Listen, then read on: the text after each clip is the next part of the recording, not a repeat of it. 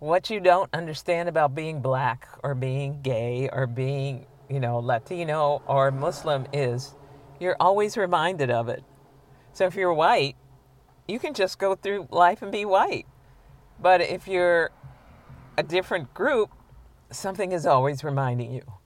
The president says something, or there's something on the news, or somebody goes to a mosque and shoots up the place. All those things remind you, oh, you're not like everybody else, even though you are. But when I surf, I can just sit there, and I know I'm black, and I can tell by some of the stares, people are going, oh, look, a black woman. But I can just sit there and shut down for a bit. That's nice. I'm Maya Deary. In a 1970 interview with the late, great Nina Simone, the interviewer asks what freedom is. Simone says, I'll tell you what freedom is to me. No fear, like a new way of seeing. Now, this Waves to Wisdom interview was recorded in the summer of 2019, and a lot has changed since my shared sessions with Surf Sister Mary, as she likes to be called. The day I'm recording this introduction happens to be June 19th. Now, that's an unintentional but welcome coincidence. For anybody who doesn't know, today's Juneteenth, a holiday that commemorates the day in 1865 when a Union general announced to the African Americans of Galveston, Texas, that they'd been freed by the Emancipation Proclamation, which President Lincoln had signed 2.5 years earlier. A word spread quickly among Texas's black population, and previously enslaved people released themselves into the promise of freedom. But in so many ways, that promise was and still is delayed and just outright betrayed through a combination of legal and policy decisions, terror and violence, and all kinds of cultural currents and habits. But it feels to me like maybe, just in the last few weeks, something changed. It started to feel like there might be hope. Like there's reason to believe that the promise of an America of the people, by the people, and for the people might have some life left in it yet. That liberty and justice for all could be, after 400 years, a thing we on this land between two seas move towards together. In other words, it started to feel like white people are waking up to a world and to a beautiful possibility that's been right here all along. This episode was initially scheduled to come out in early March of 2020. But I decided to delay this season's podcast because it didn't seem quite right to be talking about all the benefits of surfing at the beginning of a global pandemic that was clearly going to reduce everybody's freedom of movement, including access to the beaches. And then came Ahmaud Arbery, murdered while he was jogging. Breonna Taylor, murdered while she was sleeping. And George Floyd, murdered while he was pleading for air. The Black Lives Matter movement has garnered the attention it deserved all along, and we're in a time of what feels like long overdue national reckoning. Now, none of this, not pandemics, not police brutality, none of it came up when Surf Sister Mary and I shared some fabulous waves in Southern California. Now, as far as I know, we were thinking about what surfers think about. Waves and rides and maybe some more waves. But while thinking about harnessing the ocean's energy, we knew what feeling we were chasing. And although there's really no good word for it, perhaps the one that comes closest is freedom. Unlike early March, this seems like the perfect time to release Mary's voice into the world. What does surfing have to do with liberation? Well, Nina Simone's eloquence and evocation comes close to describing my experience as a surfer. Learning how to ride waves has been the most liberating, empowering, and transformative practice of my life. But anybody who's paying attention can't ignore the fact that African Americans are massively underrepresented in almost all of these transformative surf lineups in this country. The history of modern surfing is inextricably intertwined with the history of colonial exploitation, of the subjugation of Native people, and the systematic removal of African Americans from recreational access to water. In other words, when Surf Sister Mary sees surprise in the eyes of those who note, hey, there's a black woman, it's no surprise that it's a surprise. But so few of my fellow surfers perceive that fact as a problem. I've long believed that I understand why some of the most violent and vitriolic white and police-instigated riots against African Americans during the civil rights movement of the 20th century happened during peaceful attempts to integrate beaches. Because if you want to keep people from loving one another, from coming to feel deeply tied to one another, from understanding how little separates us, and the powerful, intimate, intense connection that comes through shared immersive joy, well, you better keep us from playing together in the water. For my part, I haven't pushed this issue as much as I could have, and let's face it, should have. Surfing is the most liberating, instructive, and deeply freeing practice I've ever experienced. As I've said many times in these interviews, it can dissolve artificial barriers in our minds, our bodies, our hearts, our lives. Now, I didn't learn to surf until I was 40. Breonna Taylor died when she was 26. It should go without saying, but saying is necessary and not nearly enough. Everyone, no matter how much melanin, should be free to live and breathe and learn to surf if she chooses to. It seems so straightforward, but that freedom might require a radical restructuring of lots of unseen, ignored forces and assumptions and habits that have allowed me and others like me to throw ourselves headlong into this deeply rewarding and creative endeavor without much thought for who's missing from the lineup. There's a contemporary painter named Derek Adams who's painted a series of portraits of black bodies at play in the water. Now, Adams notes that it's precisely when black bodies are shown or seen at leisure that white supremacy is most likely to rear its ugliest hydra heads. Adams believes that the black body, freely engaged in leisure, at play in the water, after and in spite of all the collective historical trauma, is a profoundly political and deeply radical portrayal. In a 1976 live concert recording, Nina Simone sings, "I wish I could share all the love that's in my heart. Wish I could break all the things that bind us apart. Wish you could know what it means to be me. Then you'd see, you'd agree, everybody should be free. Because if we ain't, then we're murderous." Welcome to Waves to Wisdom. Okay, you ready? Ready. Awesome. Okay, why don't we start, if you are comfortable with it, by telling everybody your name, your age, and how long you've been surfing. I will tell you my surfing name. Surf Sister Mary. I'm 56. I just turned 56 last week, and I've been surfing 17 years. Fantastic. Okay, and we are parked on the side of a windy road in San Clemente, and we can see the Pacific from where we are. The Yes. sun is out. Gorgeous. So gorgeous. And will you tell anybody who's listening a little bit about what we just did? We just had a really good session at San Onofre. I didn't think it would be good. I was thinking, I don't know if I want to go. It's supposed to be windy, and then it was gray when we got here. It was raining on the way, but the waves were pretty darn good. Holy cow, it was so fun. You know, I'm used to East Coast breaks, and we just don't have waves that go on and on like that.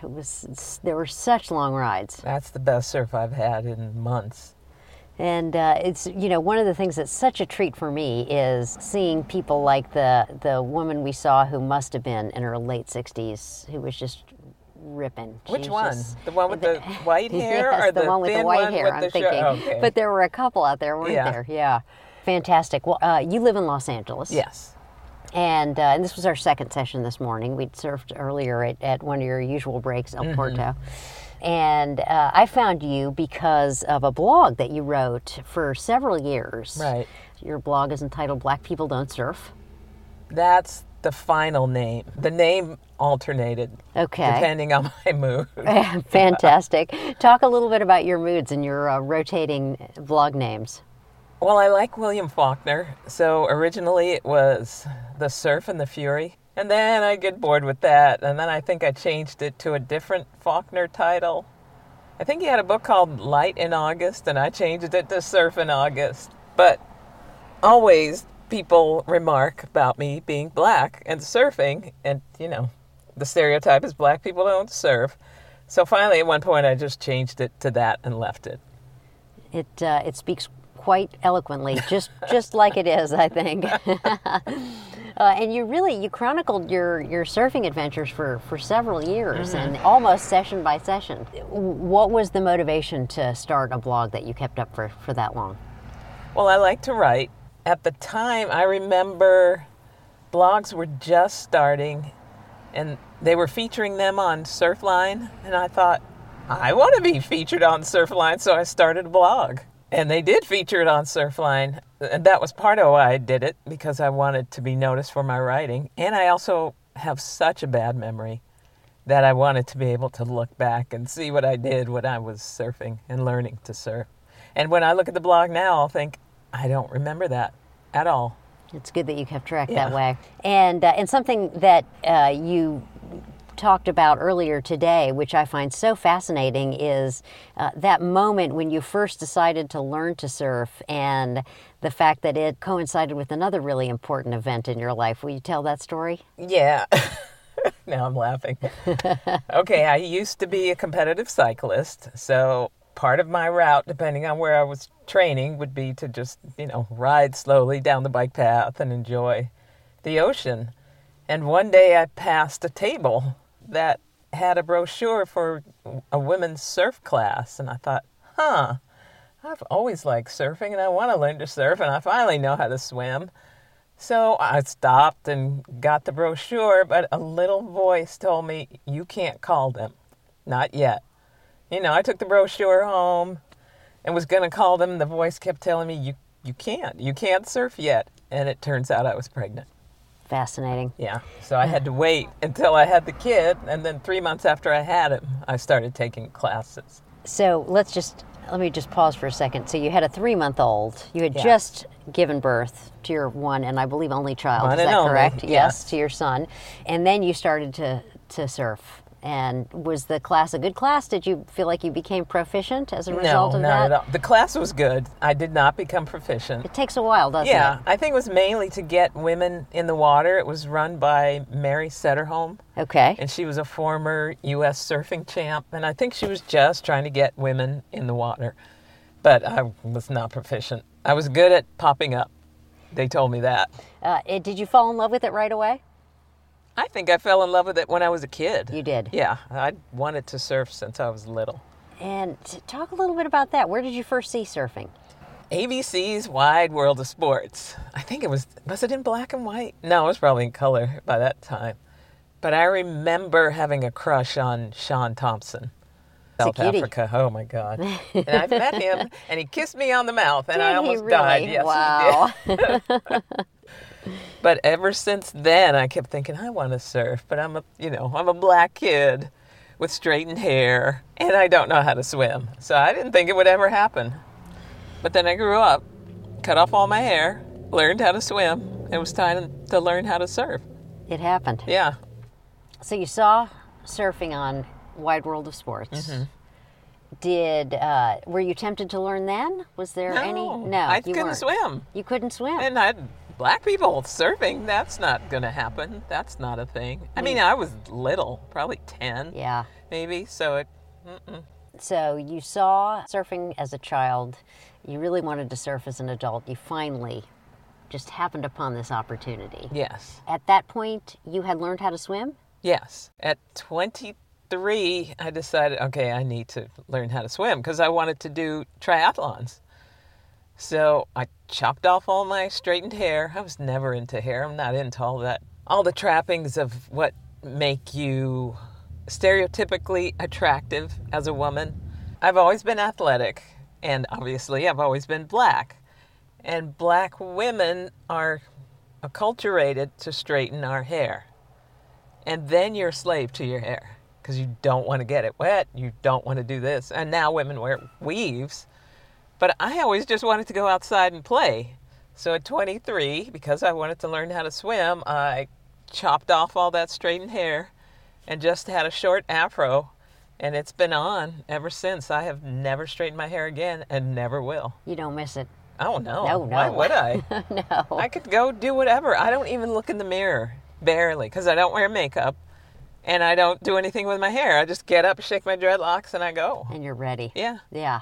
And my man loves it. So what's the problem? Well, it's pretty fabulous. The dreadlocks are pretty fabulous, I have to say. And he said he likes that I don't wear makeup because, of course, then you spend all your time going, wait, I have to get ready. If he wants to go do something, I'm ready. You just go do something. Yeah, we just go. More freedom. If it rains, it rains.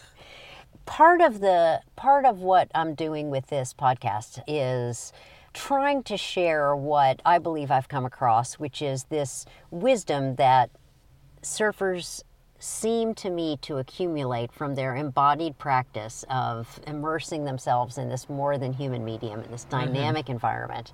What did surfing teach you as you were learning? As I was learning, I think it taught me some humility. I've never been stuck up, but I've always been a very good athlete. So whatever sport I turned to, I was good at. And boy, surfing was different. So it teaches you patience, it teaches you humility, and it teaches you you're not in control. The ocean is in control. You can only control you, but you can't control that. I'm pointing at the ocean. You can't control that at all. So at some point you have to give yourself over to it. And you have to know when you can get in, and you also have to know when you can't. And I think a lot of people don't learn that. If the ocean's angry, you need to keep your little happy. Do we swear? We can beep if it's. You need to keep your little happy butt on land. It works. Yeah, yeah. It really is. And I don't know if this is true for you, but I tend to be a pretty anxious and controlling person at times, and so that, as you say, giving yourself over to this powerful force, that for me, I have to practice that over and over and over again. It's never something that I feel like, oh, well, I've got this now. I'm done. I need reminders all the time, and surfing is so good at giving those reminders. I don't have that, though, and I think it may be because I'm black. There's so little I can control. I can't make people treat me equally, and most people are nice to me, so I'm not saying, oh, I get treated badly because I'm black. I get treated very well because I'm me. That's what I'm told. As people say, you have good attitude, you have good energy. So people are always nice to me, but as a black person and as a black woman, I feel like I don't control much of anything. So surfing is just part of me going, all right, I can work within the structure I have, but I could try to control very few things. There are so many forces at play when you walk out of your door. How can you control any of it? You know, people try to use their money to control it, but that's a good thing about surfing, and I've said that elsewhere. The ocean doesn't care. You can have all the money in the world, you can have all the privilege in the world, you can have all the beauty in the world. If you don't know how to surf and respect the ocean, you're not going to do well. It doesn't make any difference, does it? It doesn't make a difference. No, not one bit. And it is, I don't know, I mean, my experience is, you know, I walk through the world occupying this body, and it's probably different from your experience. I have found that at many breaks, once people figure out that you are competent, they treat you with a certain measure of respect. They do. Agreed. And it's interesting because we were discussing the last few days I've surfed at Malibu, and there's about to be this huge contest there, which means there are world-class longboarders there, most of whom look like they're between 20 and 30. And, you know, they're all, of course, beautiful and showing off for each other, as is their job. That's what they do. They're pro surfers. And for the most part, they ignore me. But they're also really, when it came to a point where I was in a position where I couldn't be ignored, I was treated with respect every single time. That's good. That doesn't always happen out in the world. Right. Exactly. It doesn't always happen at Malibu. So I've heard. Shocked. Yes. Yeah. Yes. I think the pros didn't have anything to prove to me. That's for sure. One of the aspects of your outlook on life that has really been intriguing to me as we've had conversations over the last couple of surf sessions is your orientation towards work. And I've said elsewhere in the podcast that I spent a lot of time in this little village in Costa Rica.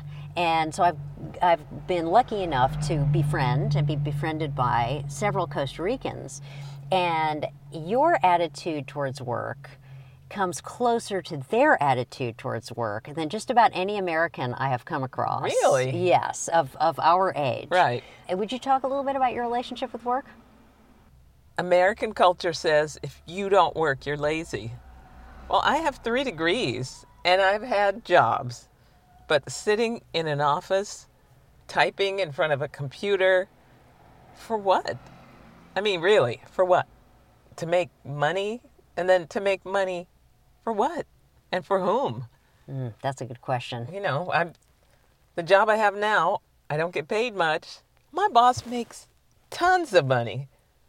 So really, I'm helping him. I mean, I'm paying my bills, but it's really, my attitude is you're getting the best hours of my day to help you make money.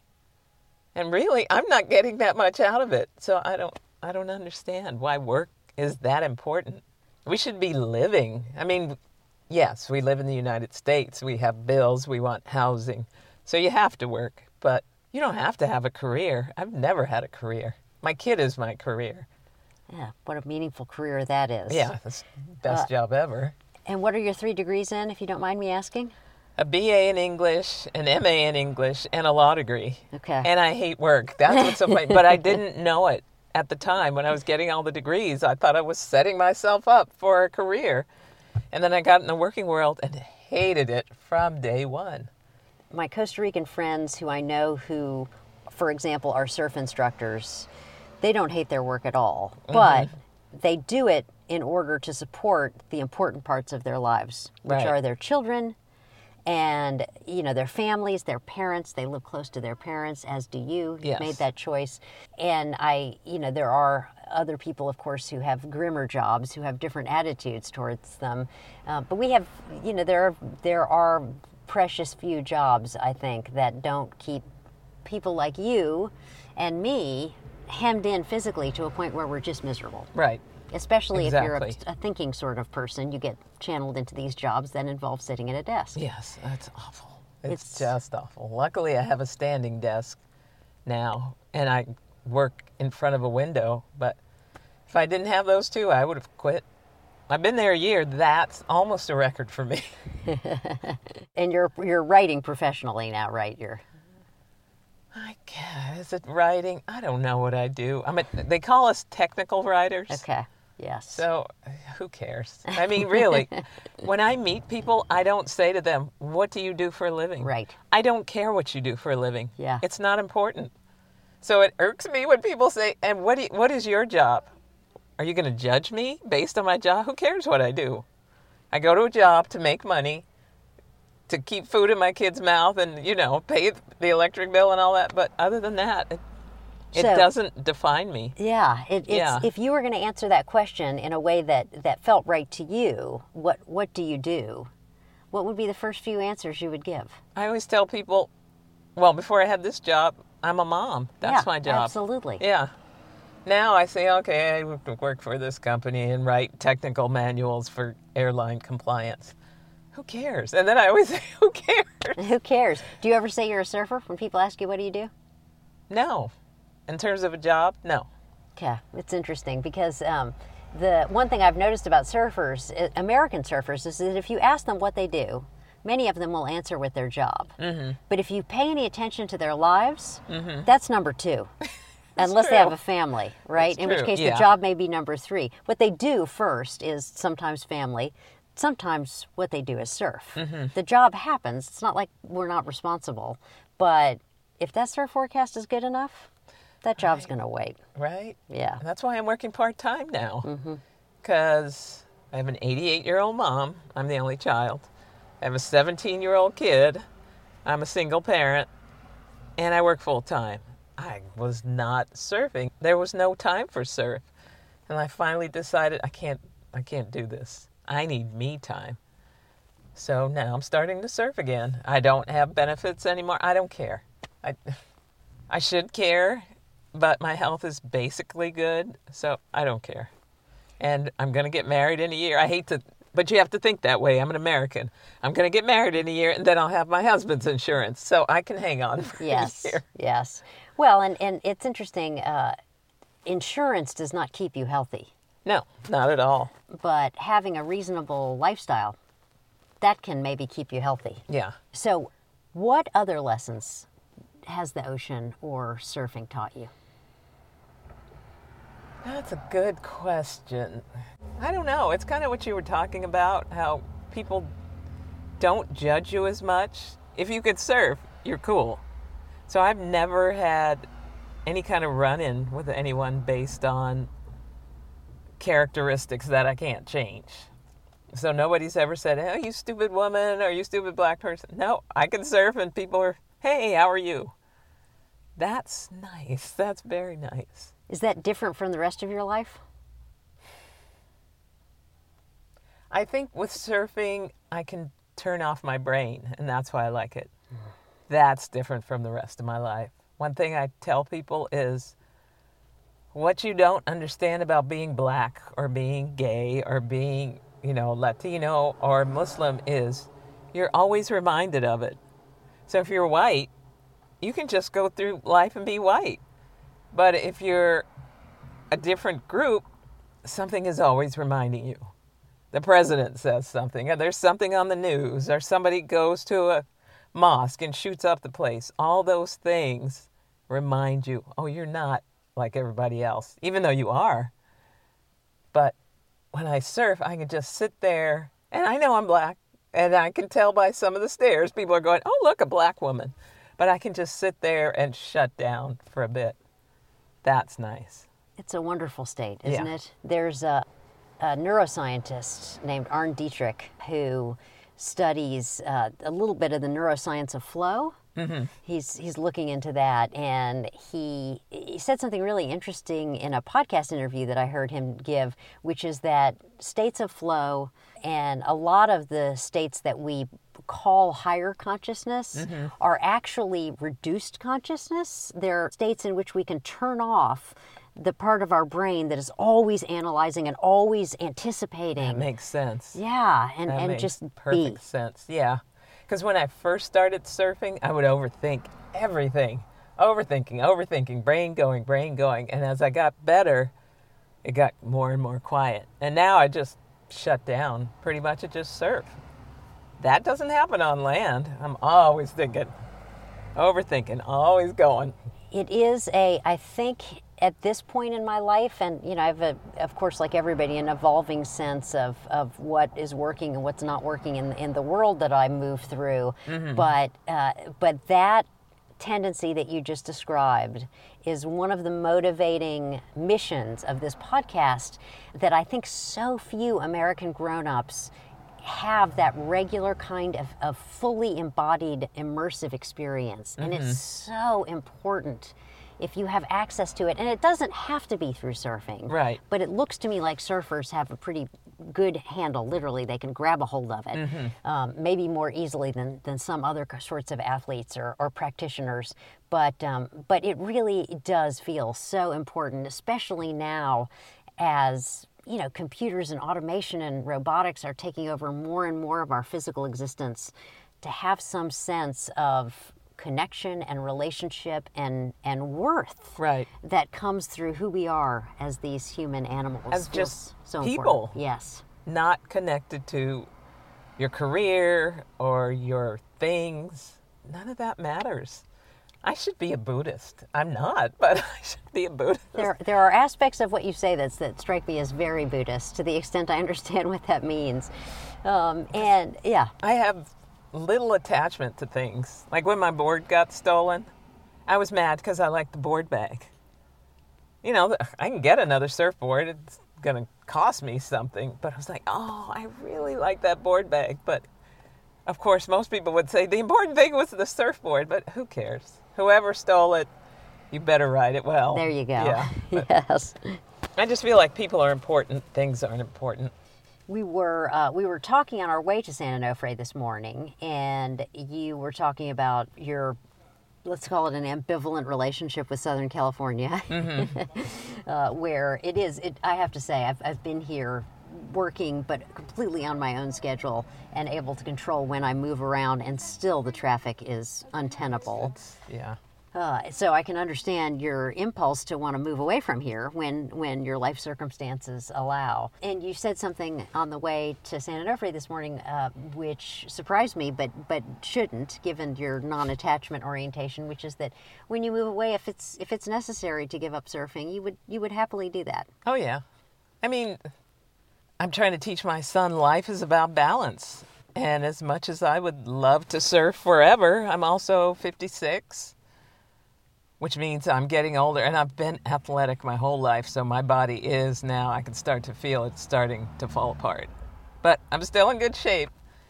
But I also have met the one.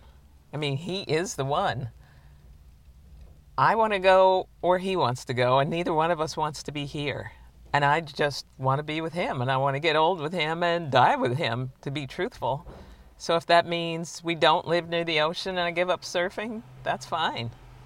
I've surfed. I've had a good time, but my life is going to move in a different direction, especially physically. I've had a knee replacement. I have an ankle with 3 screws and a plate. I'm getting older. So I don't even think I'm going to surf forever. So I'm ready to move on if I have to. And I find it fascinating that your surfer journey began as your motherhood journey began. And your son is now 17. So you've done a really good job, and he's probably going to, move on in the next few years, and that these journeys might be paired. And I didn't even see that. I didn't think of that until you mentioned it. Yeah, maybe letting go of both at the same time. Even if you keep surfing and keep mothering, they'll be different than they were. Right. Oh, yeah. I mean, you love your kids, but once they hit this age, you're thinking, okay.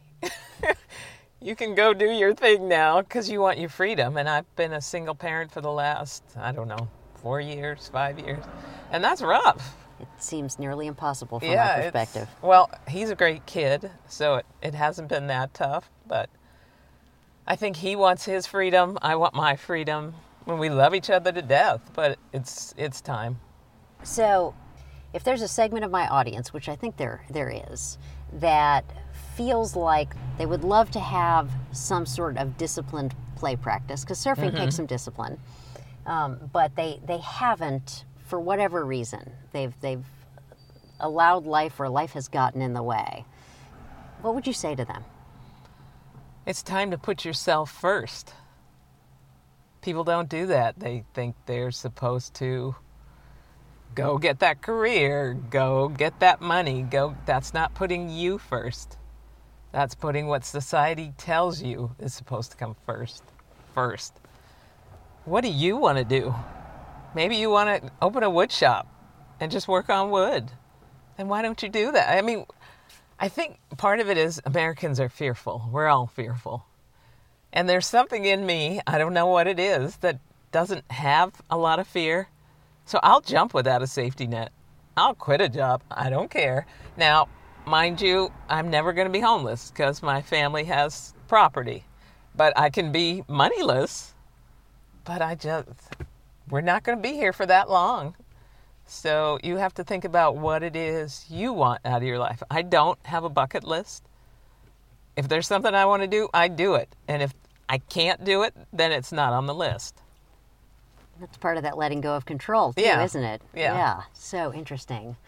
It is fascinating sometimes to watch, especially multi-generation families where it looks like everyone is sacrificing for everyone else. The kids are suffering trying to please the parents, and the parents are suffering trying to take care of the kids. And somehow we're missing the whole point of being alive and appreciative and grateful. And let's face it, that comes with some privilege. Now, if you're an immigrant who has come here to make a better life for your kids, and you have to work, and your wife or your spouse or whoever has to work, then you really don't have the freedom like I think you do. But maybe you can take a little bit of time for you. I get it. There is privilege. Even though I'm black, I know I have privilege. I have middle class privilege, and I don't deny that. So I can take these leaps of faith and know I'm not going to splat on the ground. Absolutely. I'll survive. And I think other people need to know that too. You'll survive. Yeah. You will. Believe it. Yes, it's a really good point. Depending on who you are and what your circumstances, there's sometimes fear is not baseless, but and many times it is that there's this, and I don't know if it's cultivated in us or if we do it to ourselves, but we do really have this "it's never enough" orientation, I think, as a culture. I guess. And for me, I always feel like that's too much. I don't want all that. I don't want all those things, which is why I want to get in the Class B with my man and drive off. We have this little box with 4 wheels, and we have each other. What Done. else do you need? Good enough. So beautiful. Oh my gosh, I hope that happens for you. I think it will. As I myself have moved out of working for someone else and working for myself over the last couple of years, I definitely have had a little bit of identity panic. Oh, of course. And yeah, it's been You're an American, of yes, course. It's been really interesting to see that in myself, because I don't think of myself. I've always been a little underemployed relative to my peers, if not a lot underemployed. And but it really has been fascinating to watch this and to see what I do when I'm not pushed with my time. And I definitely rest more. I definitely take better care of myself. I eat better. I cook more. But I also have this amazing capacity. I mean, talk about privilege. It's such a gift to follow an idea down, follow it right down to the ground, if that takes a week or a year. And beautiful things are coming from that, like finding you and your blog. Thank you. I never would have had this incredible experience of these days that we've spent together and learning from you and seeing the way you interact with this environment and navigate all this nasty traffic and and talk to you about your delightful son, who's growing up in a lot of ways is chronicled on that blog. He is. He's not the center of it, but he's right there in the center of it, if that makes sense. He's a little kid. Now he's grown. Now he's 6'1". 6'1", yes. 120 pounds, string bean, hair on his face. He's a great kid. I'm very proud of him. And he also writes. Is that correct? He wants to be a writer, and I spend all my money at Barnes & Noble. Either I spend all my money on food, even though he weighs 120 pounds, or taking him to Barnes & Noble to buy more books. And how do you say no? I want to go to Barnes & Noble and buy some books. Okay. All right. Stomach food or brain food for that growing man. Exactly. Yes. So what else have you learned in your life as a surfer, or as your life as a surfer has interwoven with your life as a mother or a daughter? What have you learned from surfing that you could share with the audience? What haven't I learned from surfing? That's really what I'm thinking. What haven't I learned? I don't know. My life changed quite a bit because of surfing, because of the blog. I tend to be, as I've told you, a lone wolf. I tend to be a homebody, but surfing kind of took me out of my shell and got me some attention that I hadn't expected. So, I don't know. Surfing has changed me. It's made me a little more open to being out in public, I guess. Yeah. Well, it's interesting to some extent. You are a little bit of a public figure in the Southern California surfing scene. I think was. I don't know if I still am, but I used to be, yeah. But now we have a generational shift, so younger people don't know who I am. They just know, oh, there's that black woman who surfs. But older people know me from the blog, or just know me because there weren't that many other black women surfing. There was me, there was Andrea, that's about it. But now it's changing. It's changing for the better? For the better. For the better. I'm seeing a lot more black people on social media who surf, and people in the water. Now I can go to a beach and go, oh, there's a person, there's a person. Do you feel, I may be projecting here. Okay. But do you feel like you might in some way have played a part in that cultural shift? No, I don't. It feels to me like you were a leader. I don't think no. I was. Okay. No, because there was always a Black Surfing Association. Okay. And that predated me. So, yeah, I don't think I had anything to do with it. I think I was the one who was vocal and just said, hey, we're out here. But I don't think I caused anything. I was walking. I have a dear friend who was down visiting me at my house at the coast in North Carolina, and we were walking across the boardwalk to access the beach. Mm-hmm.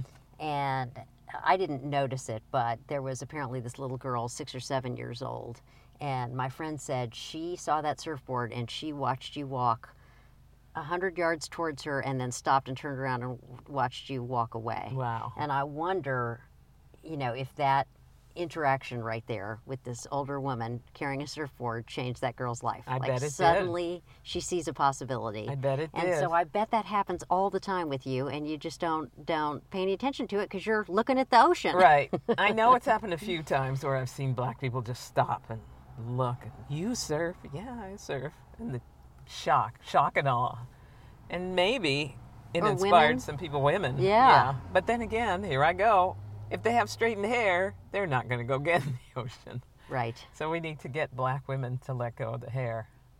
I've said to people, if black women stop worrying about their hair, you're going to see some surfing. You will see black women in the water. Oh, that's so interesting. It's all about the hair. Yeah. Okay. Well, I think your hair is fabulous. Thank you. As So do I. Good. My dreadlocks. They are wonderful, and we'll be sure to post a picture of you and your fabulous dreadlocks on the blog. Is there anything else that you would like to say to an audience, I would imagine primarily of non-surfers, that you've learned in this long, delicious chapter of surfing? I would say stop taking work so seriously. What are you working for? I mean, I know what you're working for, to get the house and the cars but what are you doing to feed your soul? It's not your job. So you need to figure out what it is. The end. Thank you very much. Thank you very much. I really appreciate your time and especially appreciate the shared waves. So much fun. That was fun. So good. You should have caught that last wave with me, though. If you enjoyed this interview, please consider sharing it with a friend. Like many people, I'm in a period of intense learning and recalibrating my priorities around new ways of seeing. To some white people I know, this period is a little overwhelming. To me, it's a relief. It feels like we are finally willing to think together about dissolving the artificial barriers of race that have been reinforced for far too long, especially near the water. Racism and white supremacy in our hearts and institutions brutalizes our love and our capacity for connection, even when there are no batons or guns anywhere in sight. Even when we are at play, on a beach, waiting for the next beautiful wave. To find links to ways to make a contribution of your energy or money to the crucial efforts to address racial disparities in comfort and safety near and on the water, visit wavestowisdom.com/surfsista. That's wavestowisdom.com/surfsista.